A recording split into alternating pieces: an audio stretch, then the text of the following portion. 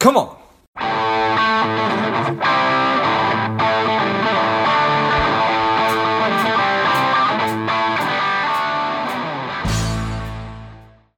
I'm Lepla. This is George G, and the time is right. Welcome to today's guest, strong and powerful Monica Parikh. Monica, are you ready to do this? George, I think this is the third time you and I have had conversation, and each time is just more fun than the last. So I am so looking forward to hanging out with you today. Yeah, it is. It is the third time, and it is always a pleasure. So I'm excited to have you back on. Monica is an attorney. She is a relationship expert, a writer, a speaker, a coach. She's the founder of School of Love NYC, and she is a world traveler. Monica, tell us a little bit about your personal life, some more about your work, and why you do what you do. So I actually teach psychology and higher consciousness. My focus is on love and relationships and the ascension of consciousness to the fifth dimension. I have been spending the last actually 5 months traveling throughout Europe, island hopping in Europe. And one of the things I've been doing, George, is, I obviously, like everyone else, am very concerned and aware of the shifting economic reality.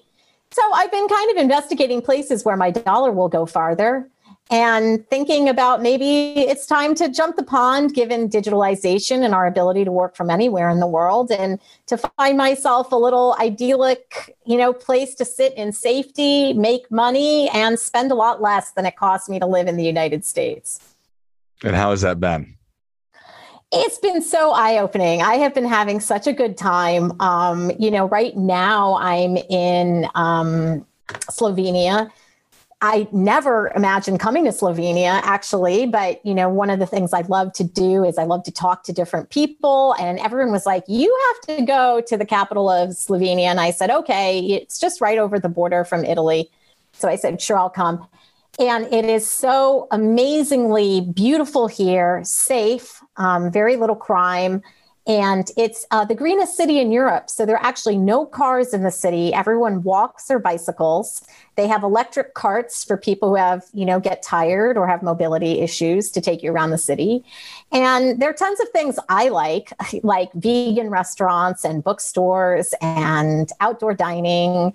And I find people really happy and positive here. And there's a big crypto currency movement here. So it's been exciting traveling from country to country. Of course, since I study and teach consciousness full time for a living, even feeling the vibrational frequency of every country I land in has been also completely eye-opening. So I don't know, I feel a little bit, I just turned 50, George, this year, and I feel a little bit like a kid in high school. I feel like I'm on summer vacation, but adult style. What an incredible thing. Yeah. So it sounds like everybody is now going to go to Slovenia, because what you just described sounds pretty awesome. So, well, I hope I don't wreck it with over tourism like some of the other places I've been, but certainly there are lots of places in the world where people are living fantastically beautiful lives. Oh, I'm glad to hear that. So consciousness, happiness, money, craziness, you are navigating all of these things. You're navigating world travel. You're obviously, this stuff costs money. And so how are you making it all work? I think that we're all struggling right now. Yeah, so to be honest with you, George, I did not grow up with a silver spoon in my mouth. Quite the opposite. My parents were both immigrants to the United States. My father came from India, and he came to the United States with $200 in his pocket. And my mother came from Spain, and she was the youngest of 7 in a poor farming family, and she didn't come with anything. So she came and slept on her brother's couch. So when I was growing up, money was a very big topic in my family's household, probably because we never had a lot of it. And my parents had big dreams for us. They wanted us to be educated. They wanted us to do well in the world, but they were always very concerned about money. And, now looking back, I think, wow, what a phenomenal education I got in financial literacy from a very early age, because to give you an example, my mother, when she would pack our lunch for school, would make us bring the brown paper bag back home because she didn't want to waste the brown paper bag. And when I would compare myself to a lot of American kids who got allowances and lots of gifts at the holidays, and maybe their parents paid for their education and threw them big weddings. I didn't get any of that. So, from a very early age, I had a very different sort of understanding of money and was always exceptionally frugal because I didn't have it. Now looking back, one of the reasons, I reached out to you was that I know that inflation and the changing economics is causing a lot of stress on people. And I kind of wanted to deliver a message of hope to people just because I've been so have not for such a large portion of my life, but through disciplined, consistent, and steady financial action, have now reached a very good financial position for myself at an early age. And I don't think that I'm special. I don't think I'm smarter than anybody else, but I definitely don't think I followed the herd mentality about money. I think that I took certain things and I applied them, certain financial principles, and I applied them consistently, and they really do work. Nice. So I think a lot of the time, and I think for me, growing up in a household where money was scarce, that imprinted sort of negative, that had kind of caused me to avoid a lot of financial matters, but it doesn't sound like you fell into that trap. I think if anything, the real thing for me mentally has been, and I'm still working my way through it psychologically, is to still not think of myself as poor. Like when I scan the menu, I typically will pick the cheapest item on the menu because my mind is always there. But at the same time, one of the things that my dad did, so my father recently passed away. And one of the things that he did for me very early on in my life, right when I graduated from college, my father wanted me to he wanted me to study finance or study and understand how the stock market worked and how finance worked. And I really didn't, to be honest with you, I didn't have that much of an interest. So what my dad did was he subscribed Money Magazine for me, which I don't know, probably the subscription is something like $12 a year. And he sent it to my house. And even then I didn't really want to read it. But when I was like, in the bathroom, I would read it, or when I would read it. And so I still slowly started picking up things that a lot of people talk about, about index funds, for example, being a very good investment vehicle. So what ended up happening was, I was slowly learning without really even wanting to learn. I, generally speaking, have, I think everyone should pay their taxes, but where you can minimize your taxes, you should. So I, in reading this magazine, learned a lot about index fund, compound interest, which is a phenomenal tool to earn more money. I learned about 401ks and employer-sponsored plans and how that was a great tax vehicle to pay less in taxes. And so what ended up happening was, and I talk a lot about my own divorce. I went through a very traumatic divorce. And at the end of my marriage, which was a 10-year relationship, I got the whopping amount of $25,000 as a settlement. And I'm sure you can hear the dripping sarcasm in my voice, especially because my ex-husband at the time was making $400,000. So I really got proverbially screwed.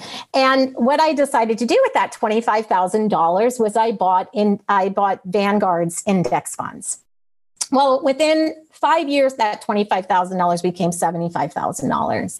And I think at that point, a real light went off in my head where I said, you can passively invest money. You have these people who are doing it for you. If you can keep the fees exceptionally low, you can, make more money because you have more money to compound. And, so that was like one end of it, is learning how to be an investor. But then the other part of it was always living way below my means. So I graduated from law school in 1999 with 6 figures of debt. And what I saw was that my classmates, at that time in 1999, the legal market was really robust and people were making $125,000 out of the gate, which, when you're 28 years old is an ungodly amount of money.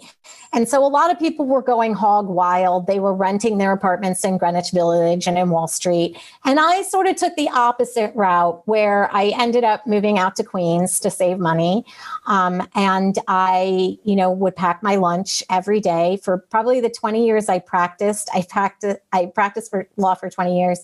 I packed a lunch every day and I would get made fun of by a lot of my colleagues, who would see me heating up my lentil soup in the microwave.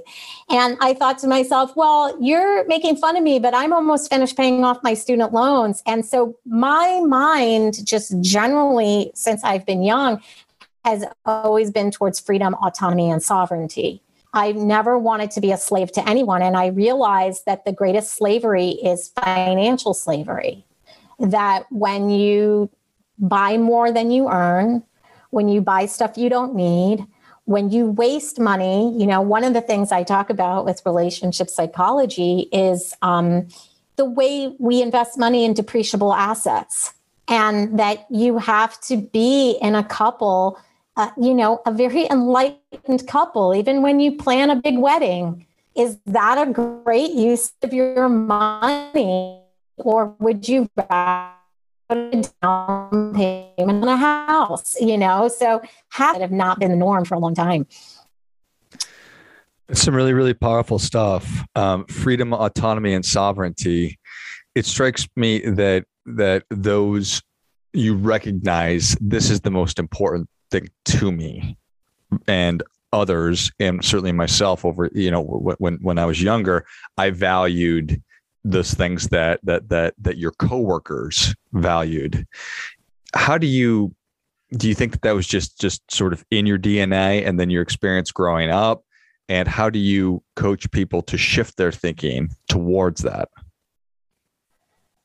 I mean, George, if I was going to be really honest with you, I would tell you that I come from a family that is very anti-authoritarian. Mm-hmm. And we just always have, and this is both of my parents. This was my father and this was my mother. They questioned everything they were told. And obviously, that probably germinated with them getting married in the 1960s with my dad was a Hindu and my mom was a Catholic, and they were throwing off rules and they were saying, this is how we're going to live. And, anytime you decide to think differently from everyone else, you're going to pay a price. But from the time I was a kid, I would question teachers. I would question principals. I was always a leader, and that was very threatening to a lot of authority.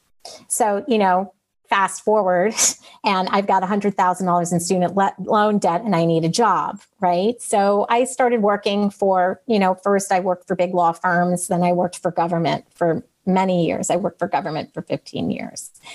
And really, to tie this into money, what started to dawn on me was that, of course, I was doing a lot of personal development work and I was understanding my personality more and more. And I was looking around at work at the people that I worked with who had been there for many, many years, were in their 50s and their 60s and their 70s. And there was a complacency and a tiredness on them. And I thought, I don't want to end up like that. So what ended up happening was I was studying relationship psychology, and I had gotten to a level that very few people get to. So I said, well, I should start a side hustle. So part of my Money 101 is everyone should have a side hustle. But more than that, everyone should have a life purpose, which is different than a job. So I had my job, which was practicing law, and I liked it very much, for the intellectual aspects. I did not like working for other people. I did not like being told what to do by people who I did not feel were as intelligent or ethical as me. So I started my side hustle thinking, I don't know if I had a goal for it to actually go anywhere, except for the fact that I was going to bring in some extra money and move into something that felt much more purpose-driven for me. And the first year I made $25,000 in my business. And although that wasn't great money, it was great money to have $25,000 extra, $25,000 extra to pay off debt that I was carrying, $25,000 extra to maybe take a trip, $25,000 extra to put in index funds. So at that point, what started happening was a fire was growing in my belly where I said, you know what? I can open this cage and be free. If I keep working and I keep going for my goals, I will figure this out and I can be free soon. And I think you know this, George, because I've come on your show in the past. I ended my 20-year career as a lawyer, as a whistleblower against the government. Mm-hmm. And I think I would not have done that had I not had this side hustle bringing me money that was growing every year, where I was starting to get really empowered to say, I don't have to put up with this BS anymore, and I don't have to sit and swallow it, and I'm going to tell the truth if no one else will. And I really felt that it was that economic empowerment that allowed me to do that. So, to answer your question, I think it's a lot of things. I think it's one, coming to terms with who you are as a person. Are you sovereign? Can you make your own way and be your own person? Or are you, for lack of a better word, a slave to the man? And I knew I was not going to be a slave to the man ever. Now, that doesn't mean it was easy. There were moments I was white knuckling my whole way through, especially after I lost my job. After I whistle blew, my father died at the same time and had put me in charge of my family. And I was white knuckling like I've never white knuckled in my whole life because, I was now the first time as a full-time business owner. And I became the plaintiff in a lawsuit against the government, which I was paying enormously high legal fees. And then I somehow became the head of the household for my family. And all of that just put me almost on my knees. But it also gave me so much courage that I had not had, previously in my life before that. If you want something done, give it to a busy person, Monica. George, you probably know that better than anybody. Well, I appreciate, very, very much appreciate you sharing the story. And you would think that doesn't everybody want that? Doesn't everybody want freedom? Doesn't everybody want autonomy? Doesn't everybody want sovereignty? But you may want it, but if you never take any action and actually move towards it and position yourself to actually have those things, then it's never going to happen. So, you're the best person to speak about this, with, because it just takes a lot, right? Like, you get up every day. We talk about this the other times I've been on your show. You get up every day at 4:30 in the morning, right? And I have, to get to the level of psychology that I've gotten to, less than 1% of the world gets at, right? So I basically have taken on law. And then after that, I took on psychology. And those two masters, let's call them, took a lot out of me, And so like anytime you're dreaming of something, and I think part of it was, I was recently talking to my financial advisor. So I was saying to him that part of it is my fear of being poor again. Like my fear of being poor chases me everywhere. And I don't want to go back to worrying about the price of a dime brown bag. Like, not that I want to be wasteful. I never want to be wasteful. And I always want to be humble and know where I've come from. But I don't want to worry. One of the things that happened to me when I lost my job was I got into this pivotal moment in my life where I said, what am I going to do? Am I going to look for jobs for the rest of my life and always come up against the same problem, which is incompetent management? And I started looking around at the people I knew and I said, who's happy here? And the only people that I could say were actually really, really happy were the people who were doing what they were born to do and giving it to as many people as they could give it to and valuing their time and energy in the efforts of giving it. And but at that moment, fear was like, just get your resume together and hit the street again. And faith was sort of that movement that says, Monica, you can do this. You will figure this out. You will build your clientele base and you will be able to be yourself in the world. And so I think that's really what it always comes down to, is like, you're always at the fork in the road between fear and faith, and which is going to win out. And the people who don't move towards that sovereignty, because I don't know, George, tell me what you think, but I feel right now that is the number one issue, is, are you going to be sovereign? And especially, with a lot of what we've seen in the last year, which from my perspective as a lawyer is unconstitutional mandates that are coming up against body sovereignty, and employment is being hooked into them, meaning that a lot of people are being forced to take COVID vaccines they don't want to take to keep their jobs. And I think the pivotal moment is, are you going to be in fear, or are you going to be in faith that you can handle this situation and figure out a new path for yourself?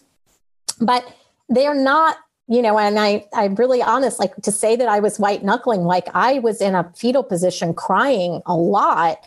And I would just get up and I would exercise and meditate and put my head together day after day after day and say, I'm going to figure this out. And I'm still doing that. It hasn't stopped. It's just, I'm more conditioned to the stress of it now.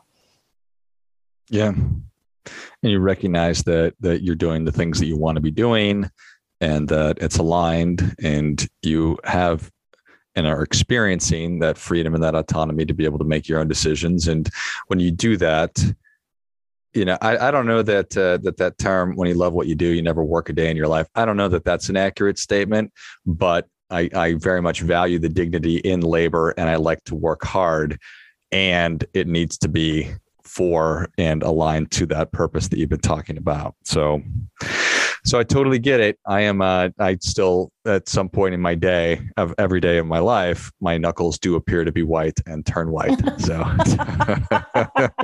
well, it really gave me an appreciation for my dad. My dad worked 2 jobs my entire life. And, stepping into the head of the household shoes was like another perspective of just how much stress a lot of heads of households carry silently and calmly.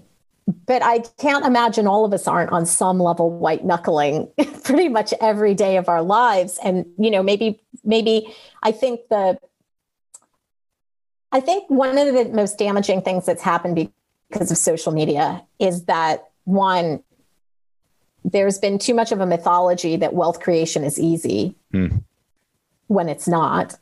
It's actually quite difficult. But that's okay too, things just are hard, and that's all right, because they build strength and resilience and other skills.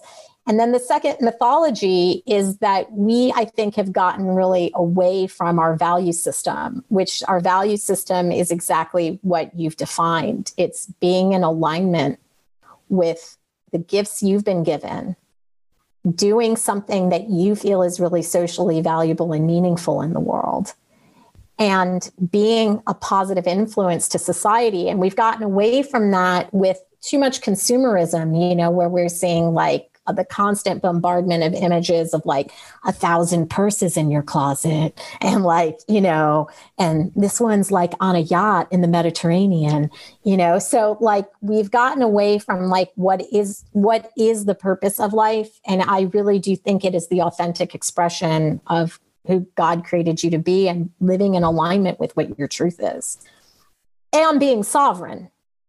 So, one of the big things that's been, honestly, it's been money in the bank for me, is now at my job, I always tell the truth. People may not like that, but that's what I'm being called here to do by a higher order. And, I tell the truth. Whereas before, what I felt was there was a lot of untruths masquerading as truths. And look, if that's how you make your money and you can sleep with yourself at night, more power to you, but that's not me. And I'm going to be me, That's well said. Well, Monica, thank you so much for coming back on. Where can people learn more about you? How can they engage with you? They can definitely go to my website, which is www.schooloflovenyc.com. I have a free book on there for everyone called Take Back the Power. It's a serialized book that comes in a weekly installment. So if you're interested in matters of psychology and consciousness, how to be a more peaceful and loving person, how to de-escalate fighting in your own family, I welcome you to just sign up for that newsletter. Love it. Well, if you enjoyed as much as I did, show Monica your appreciation and share today's show with a friend who also appreciates good ideas. Go to schooloflovenyc.com and sign up for Take Back the Power and continue along the path that we've been talking about, or figure out how to get on that path. Thanks again, Monica.